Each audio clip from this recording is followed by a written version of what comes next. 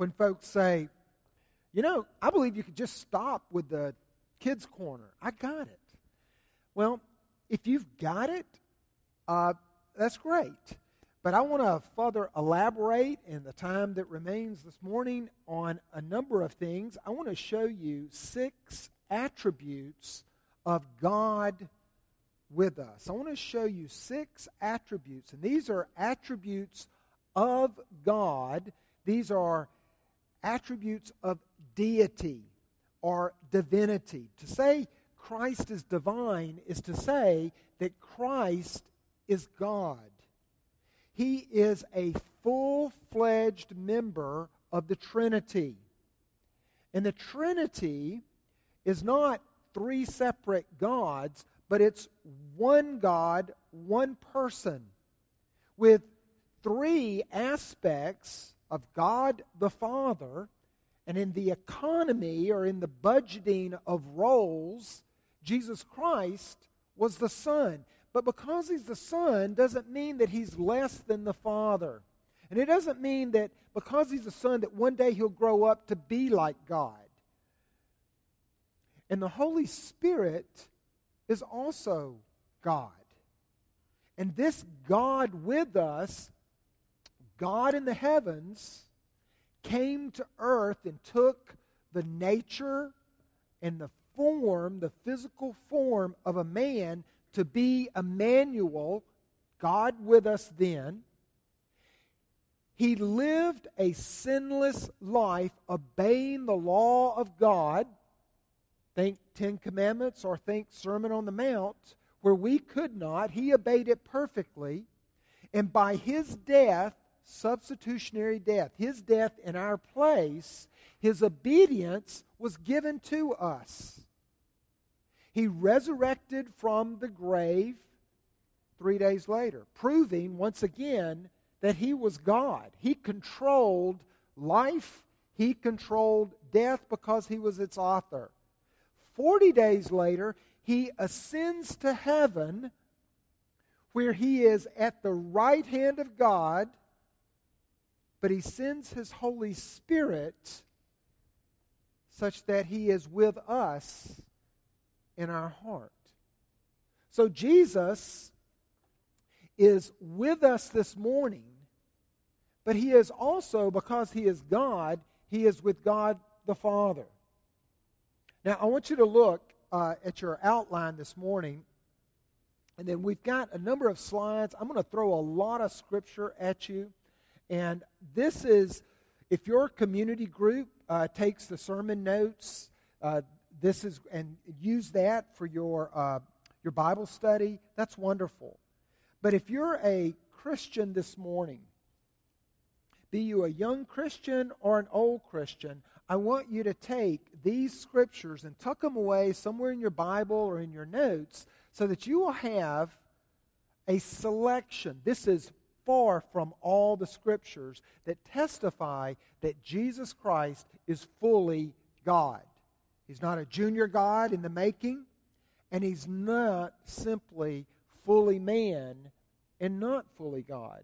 He's both in one person, and that forever. And that's our theme through these series of Advent messages here in 2015.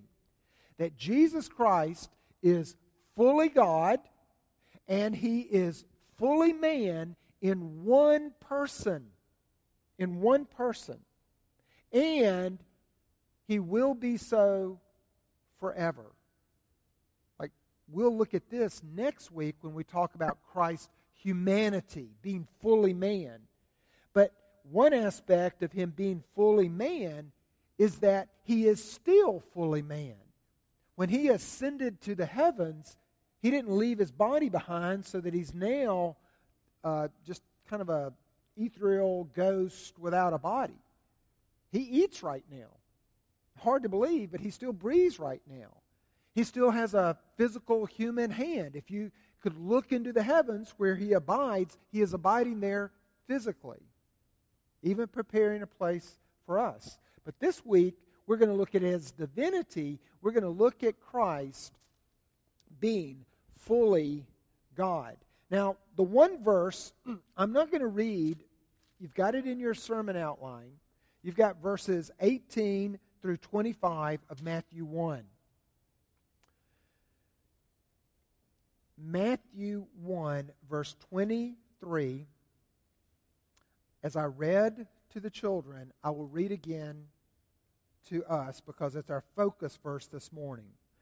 Behold, the virgin shall conceive and bear a son, and they shall call his name Emmanuel, which means God with us. Matthew does us a favor here. Matthew, in verse 23, says parenthetically, which means God with us. He does us, and by us, I mean Gentile. And if you're Jewish this morning, then please excuse me, but the majority of us are Gentile this morning. We did not grow up with a Jewish mother or Jewish father. We have been adopted as Christians into Judaism. Jesus Christ was Jewish, and Matthew is writing principally to a Jewish audience. He's great because he is Jewish. His writing is principally to the Jews and helping them understand how the God of the Old Testament has come in the New Testament in a person, in carne, in flesh, in Jesus. But he does us Gentiles, in the parentheses, in the brackets, a huge favor. He says, let me translate it for our growing Gentile audience.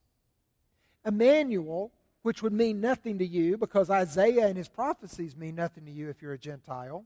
You don't have that heritage of prophets. But he says it means God with you. It doesn't mean just a title. It means God. And it means God with you. So to say Emmanuel, hearkening back to Isaiah, was to say that Jesus is the incarnation, the fleshing out of God. And to say with us is to say that he is in union with us. The word for with doesn't simply mean to accompany. It doesn't mean I went to the movies with my good friend. It doesn't mean that we sat beside one another and we watched a movie. It's more personal. It is to say, with is to be like chained together. Maybe you've bought something before from a store and it requires a key or a special pin for it, and it's got a little chain. So it says this particular product comes with the pin that you need. Well, that pin is not just next to it, but it's bound to it. It's chained to it. And so what Matthew is saying here in the gospel is Jesus Christ is God in the flesh by bearing that name Emmanuel. He's got God's name. But now on top of that, he's not God at a distance. He's not God apart from us. He's not God who is staying in the church or in the holy temple. He's God coming down to where I am and joining himself with me. Emmanuel means more than simply God. It means a God who condescends, a God who gets low, a God who gets dirty, a God who doesn't wait for me to get my act together so that I can go to God, but a God who I can invite into my messy act not being together, and he delights to enter in. If you don't have that God, if you don't have the truth that Jesus Christ is fully God, if you just have the truth that he's fully God, you can still feel at a distance from him. You can feel very unclean, and he can become just a holy and distant institutional God. But Emmanuel is to say he's fully God, but he's not put off by my sin. He's gotten very, very low, and He's come in to my mess where I am.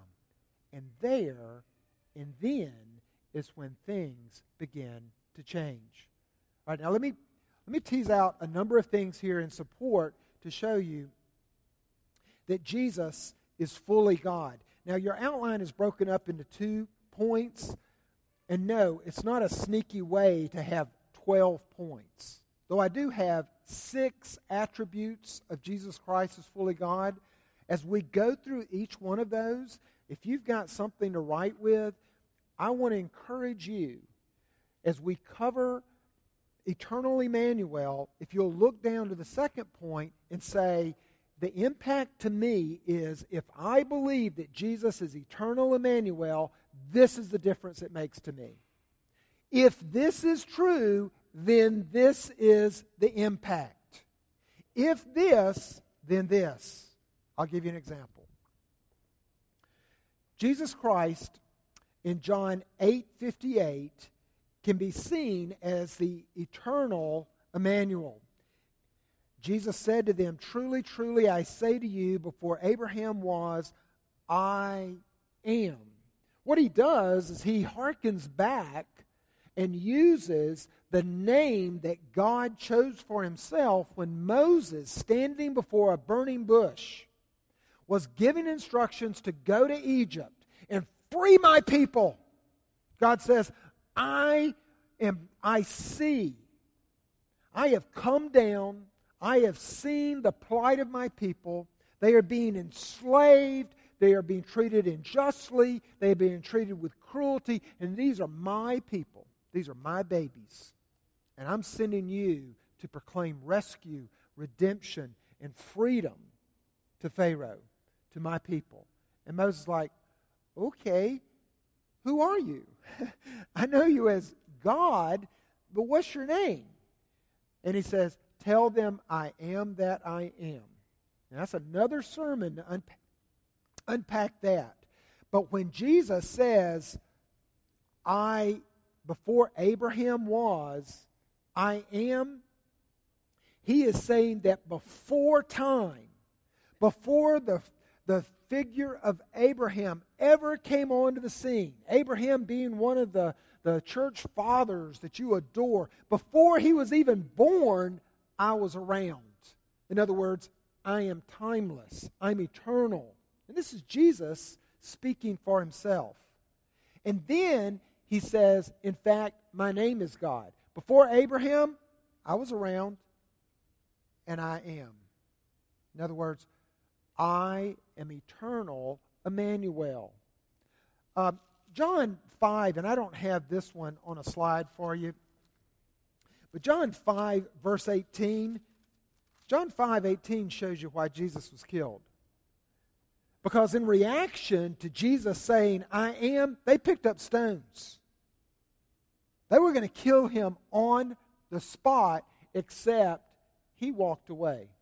It says he hid himself. And I don't think he was cowering at all. It was just that he had determined, he knew the time that he was going to die, and no man could change that time. That wasn't within their power. And so he left. But they were going to kill him on the spot. Why? John 5, verse 18.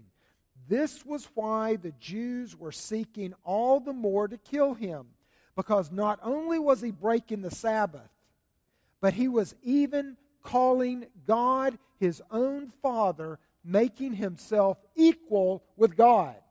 This is Jesus that did this. This is not Christians later on saying, you know what, we're going to make Jesus, who was a wonderful teacher, a wonderful healer, a wonderful miracle worker, we're going to raise him and elevate him to the status of God. Christianity, unlike any other faith, the founder of our faith, the leader of our faith, is a human person, is a human walking among us, human person who is God come to earth, fully God. Buddha, he's an inspirational leader to many, but he would never claim to be God. Allah would say, I'm a mouthpiece. I'm a prophet of God. I'm very, very close to God, even bearing some of His attributes, but I'm not God. That'd be a stoning offense. But Jesus said, I'm not a messenger. I'm not a healer. I'm not a teacher. I'm not a prophet. I am God. Micah 5:2. But you, O Bethlehem, Ephrathah, who are too little to be among the clans of Judah. Now this. I live out in, people ask me, they say, well, what's your address? And I'm like, put down Charleston and it'll get there. But you could also put down Wando. You could put down Cainhoy, or you could put down Hugie. But most people find those towns to be so small that they don't know where they are. Well, when God came to earth, the prophet Micah says when He comes, He's going to come in a nowhere place. I've even got to get, He says, Bethlehem, it's the Bethlehem of Ephrathah, who are too little to be among the clans of Judah. From you shall come forth from me one who is to be ruler in Israel, whose origin is from of old, from ancient days. That means He's the Alpha and the Omega. When it says from ancient of days, it means it's too old, it's too many to count. How long is forever? How long is eternity? Well, you can't count it because it has no beginning and it has no end. All right, so what? What's the impact? What's the impact here if Jesus is eternal? All right, I would love to go on a little history lesson this morning, but I can't. Let me just tell you that the very first heresy said that Jesus Christ was fully God when He was born to a Virgin Mary. That doesn't sound like a heresy, does it? Well, what it is teaching is that He became God, fully God. They will grant you that. But He became fully God at the point that He was born.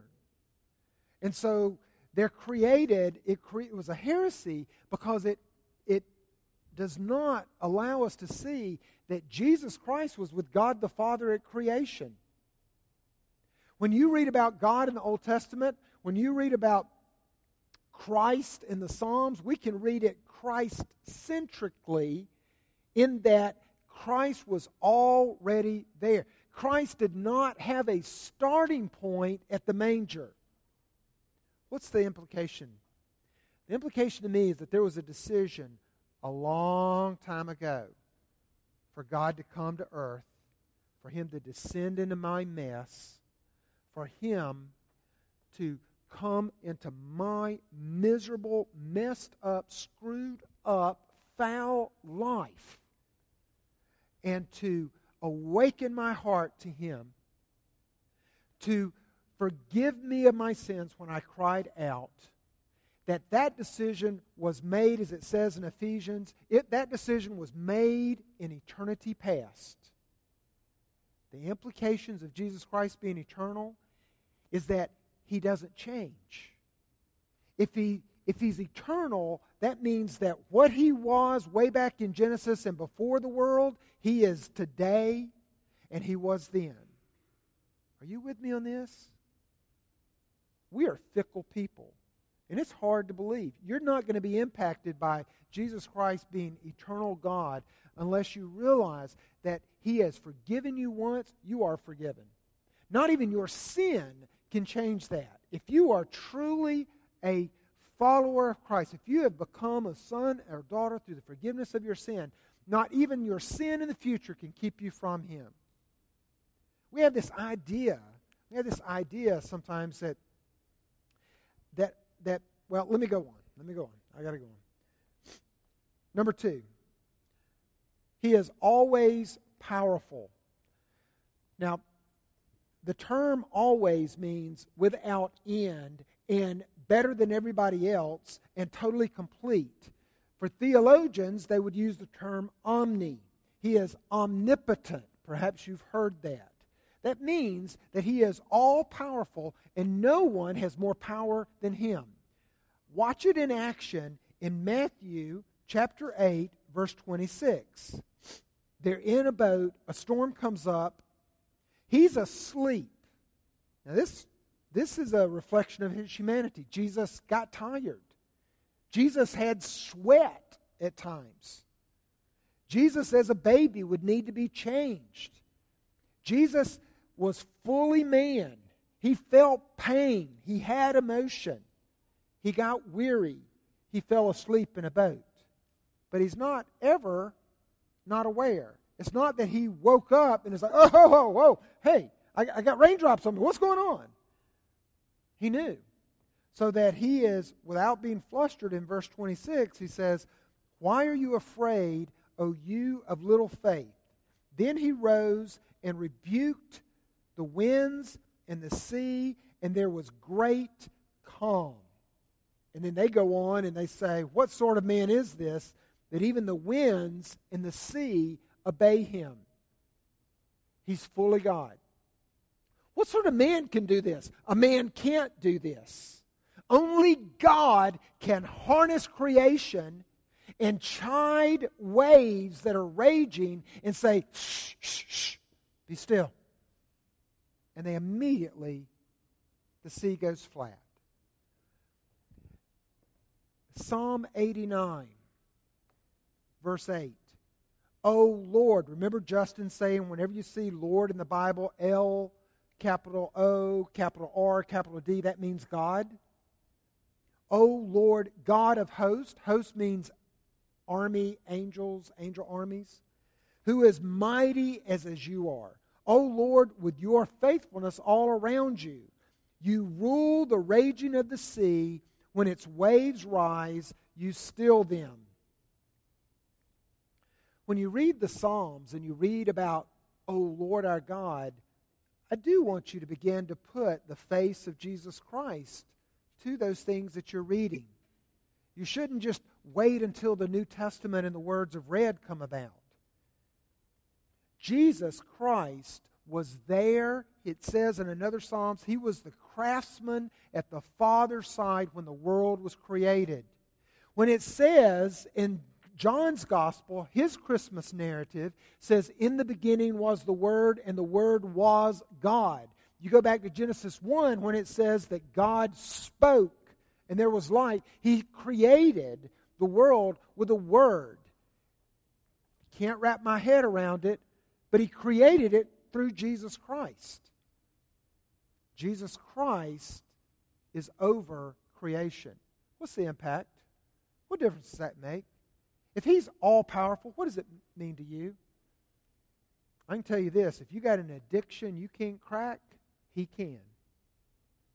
If you got a sin problem you can't beat, you can't whoop, you've tried physical discipline, you've tried accountability, you've tried a support group, you've tried everything, then cry out to Jesus.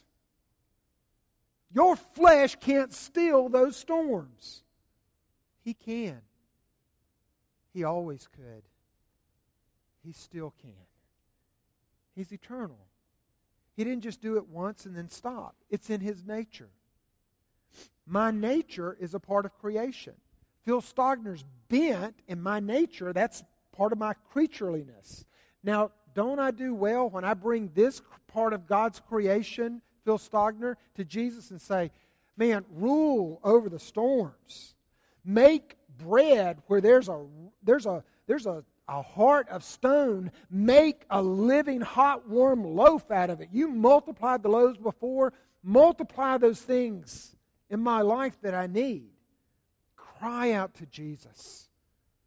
Boy, this deserves a sermon in itself. The day that we live in, we worship the creature and we worship creation, but we don't appeal to the Creator. We're not going to solve, and I believe that we should be active to take a role in the redeeming of the earth that we live on. But we're not going to solve it without the Creator. The Creator rules over all of His creation, and He can change things in a moment. But let's bring it down to us. If I have a God, Jesus, who is still able to still the storms, what am I doing trying to handle the storms alone? Oh, ye of little faith. I think the disciples just need to say, well, even while the storm rages, I've got Jesus in the boat. Even if we sink, but we sink with Jesus. There's some of the storms in our life that are not going to be stilled at this moment, but do we have Jesus with us? That'll preach. All right, always knowing. John 6, verse 64. This is Jesus speaking, but there are some of you who do not believe, for Jesus knew from the beginning who those were who did not believe and who it was who would betray Him. What difference does that make? What difference does it make that Jesus knows you? He knows what you're thinking. He knows what you're doing. He knows what's in your heart. If you are made very, very uncomfortable, or if you say, I just try not to think about that, or I don't believe that that's true, just go into denial or just say it's an outright lie. I don't believe that. Jesus only knows what I show Him. Well, you're kidding yourself. That's not true. But if you're uncomfortable this morning by the fact that Jesus knows what you did this morning, He knows what you're thinking right now, you're thinking, I got to get out of here. Man, this service has been so long. There's so much packed into this one service. He knows what you're thinking. If you're made uncomfortable, I want you to further explore, why am I so uncomfortable with Jesus knowing, really knowing my heart's secrets, my heart's thought? Why am I really, really uncomfortable? Because Jesus wants you to be comforted. He wants you to be comforted that He knows. He really does know. He knows how very weak you are, and I am. He knows where our mind goes.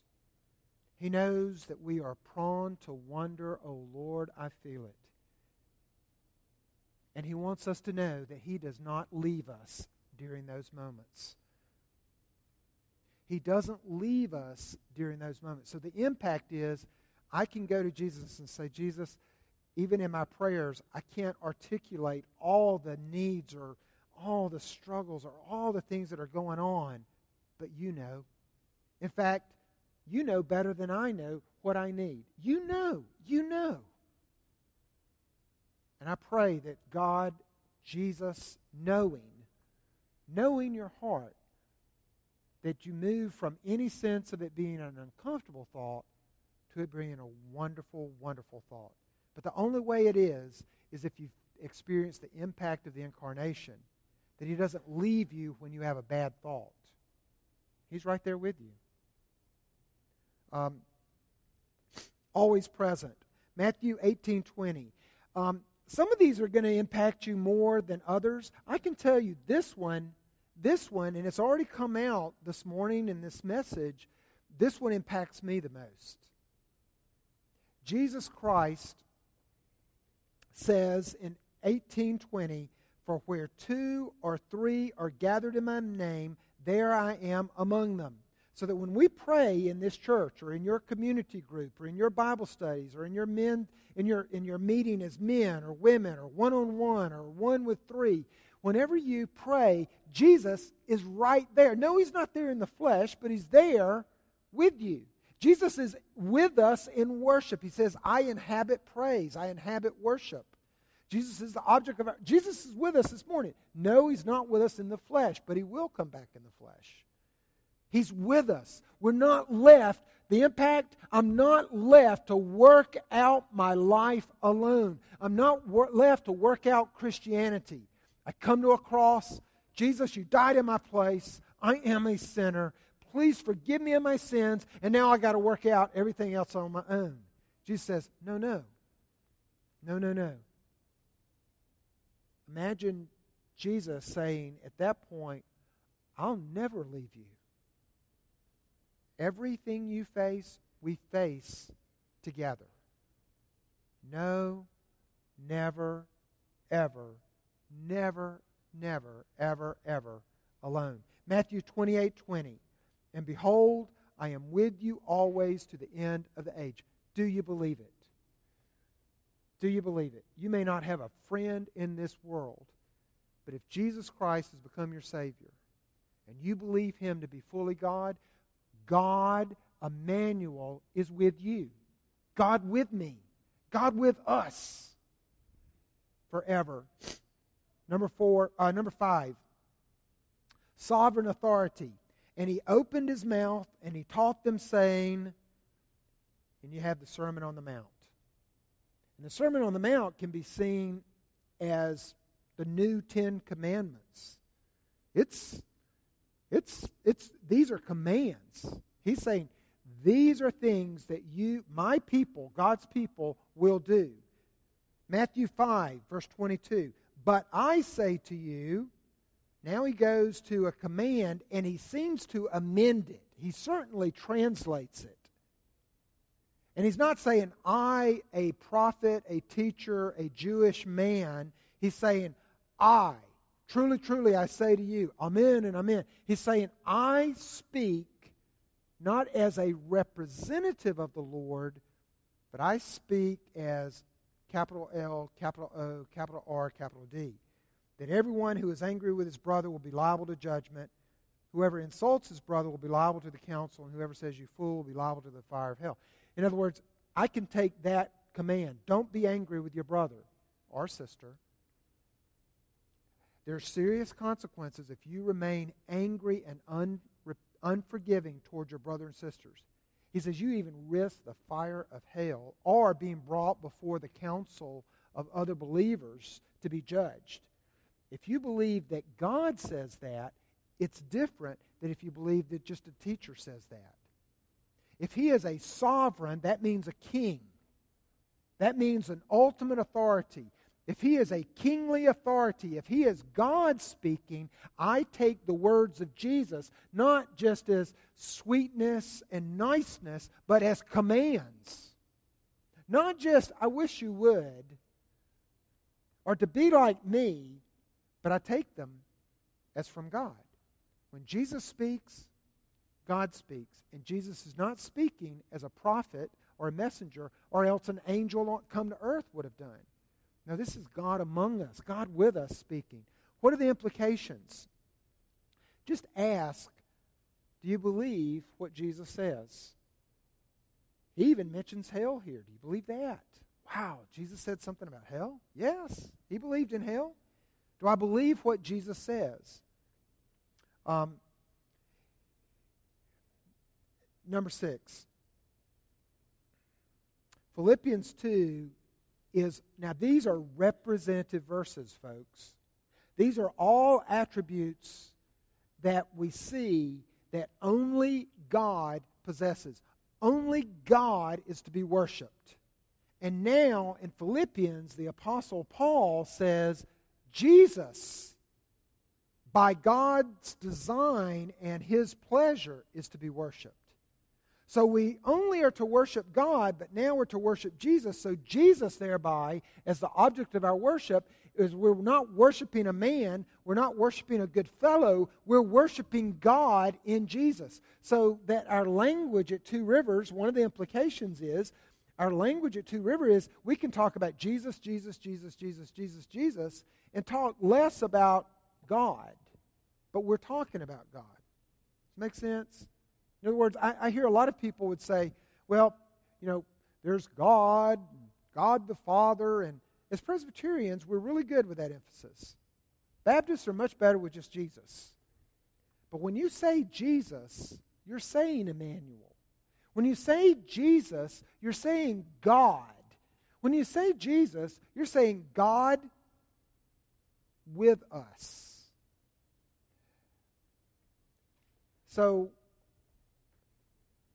God Himself is saying, and we know the Holy Spirit wants this, God is saying, I want you to make much of Jesus because He is me. He is God. He is the object of your worship. Therefore, God has highly exalted Him and bestowed on Him the name that is above every name, so that at the name of Jesus every knee should bow in heaven and on earth and under the earth, and every tongue confess Jesus Christ is Lord, to the glory of God the Father. This morning, I had quite a shock when I went to get into my truck to come here. As you read these words in Philippians, I want you to note that the words are in the present tense. Okay? So what he's saying here is not talking about there's going to come a day where God will exalt him and where God will have his name broadcast, and when that name is heard, the knees will bow. I like that image too. My knees bowing. Worship him. And tongues confess. Stay with me.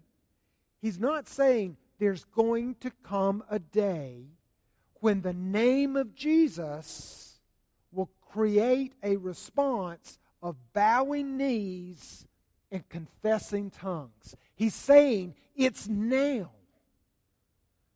It's now. So that a test of my relation to Jesus as God is, how do I react with the prompt of his name? This morning, I'm kind of rushing around at the house. I've got a couple of things in my arm. I open my back door of my truck. I put in some things there. I open the front door, and there's something in the floorboard. And then I realized that Emerson, playing in my truck yesterday, I had the little port, the little rear window that I left open. Something's gotten into my truck. Now, okay, so I'm afraid of rats. I'm not the guy that if you see a mouse that you call, okay? I kind of squeal like a 5-year-old girl in those situations. So it's not very pretty.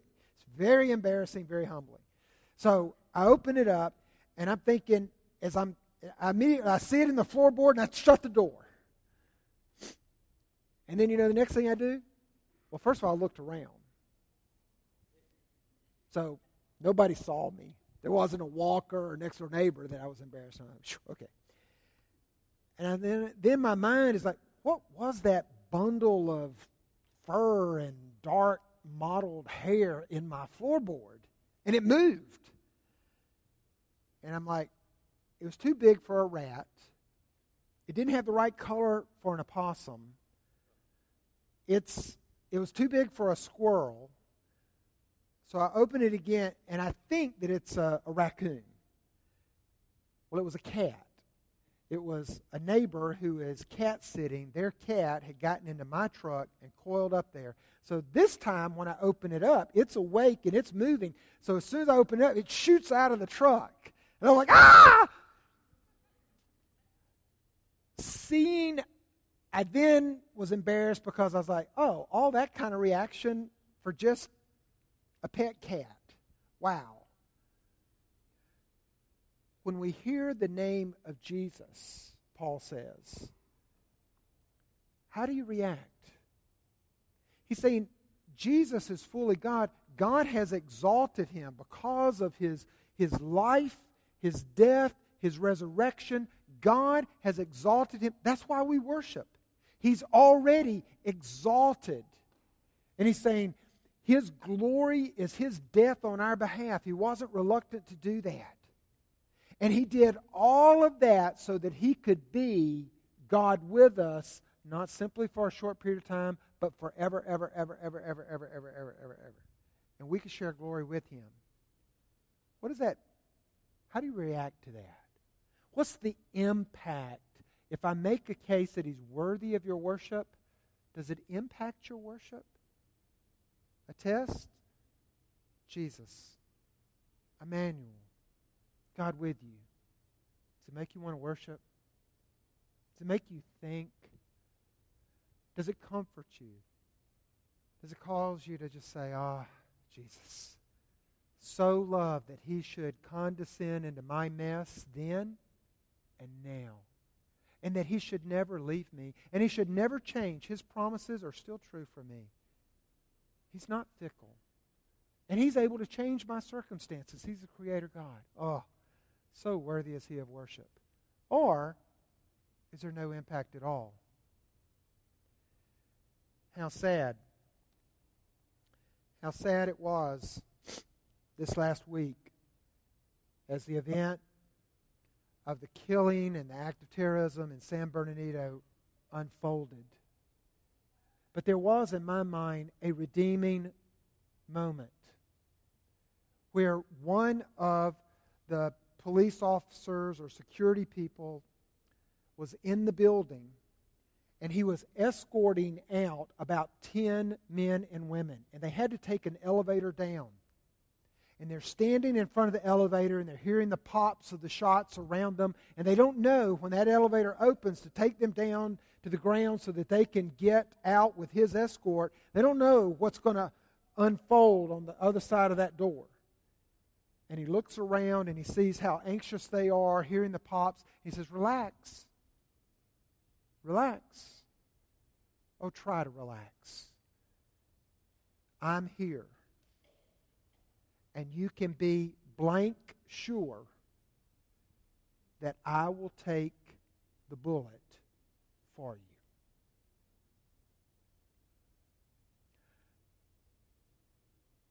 He was with them.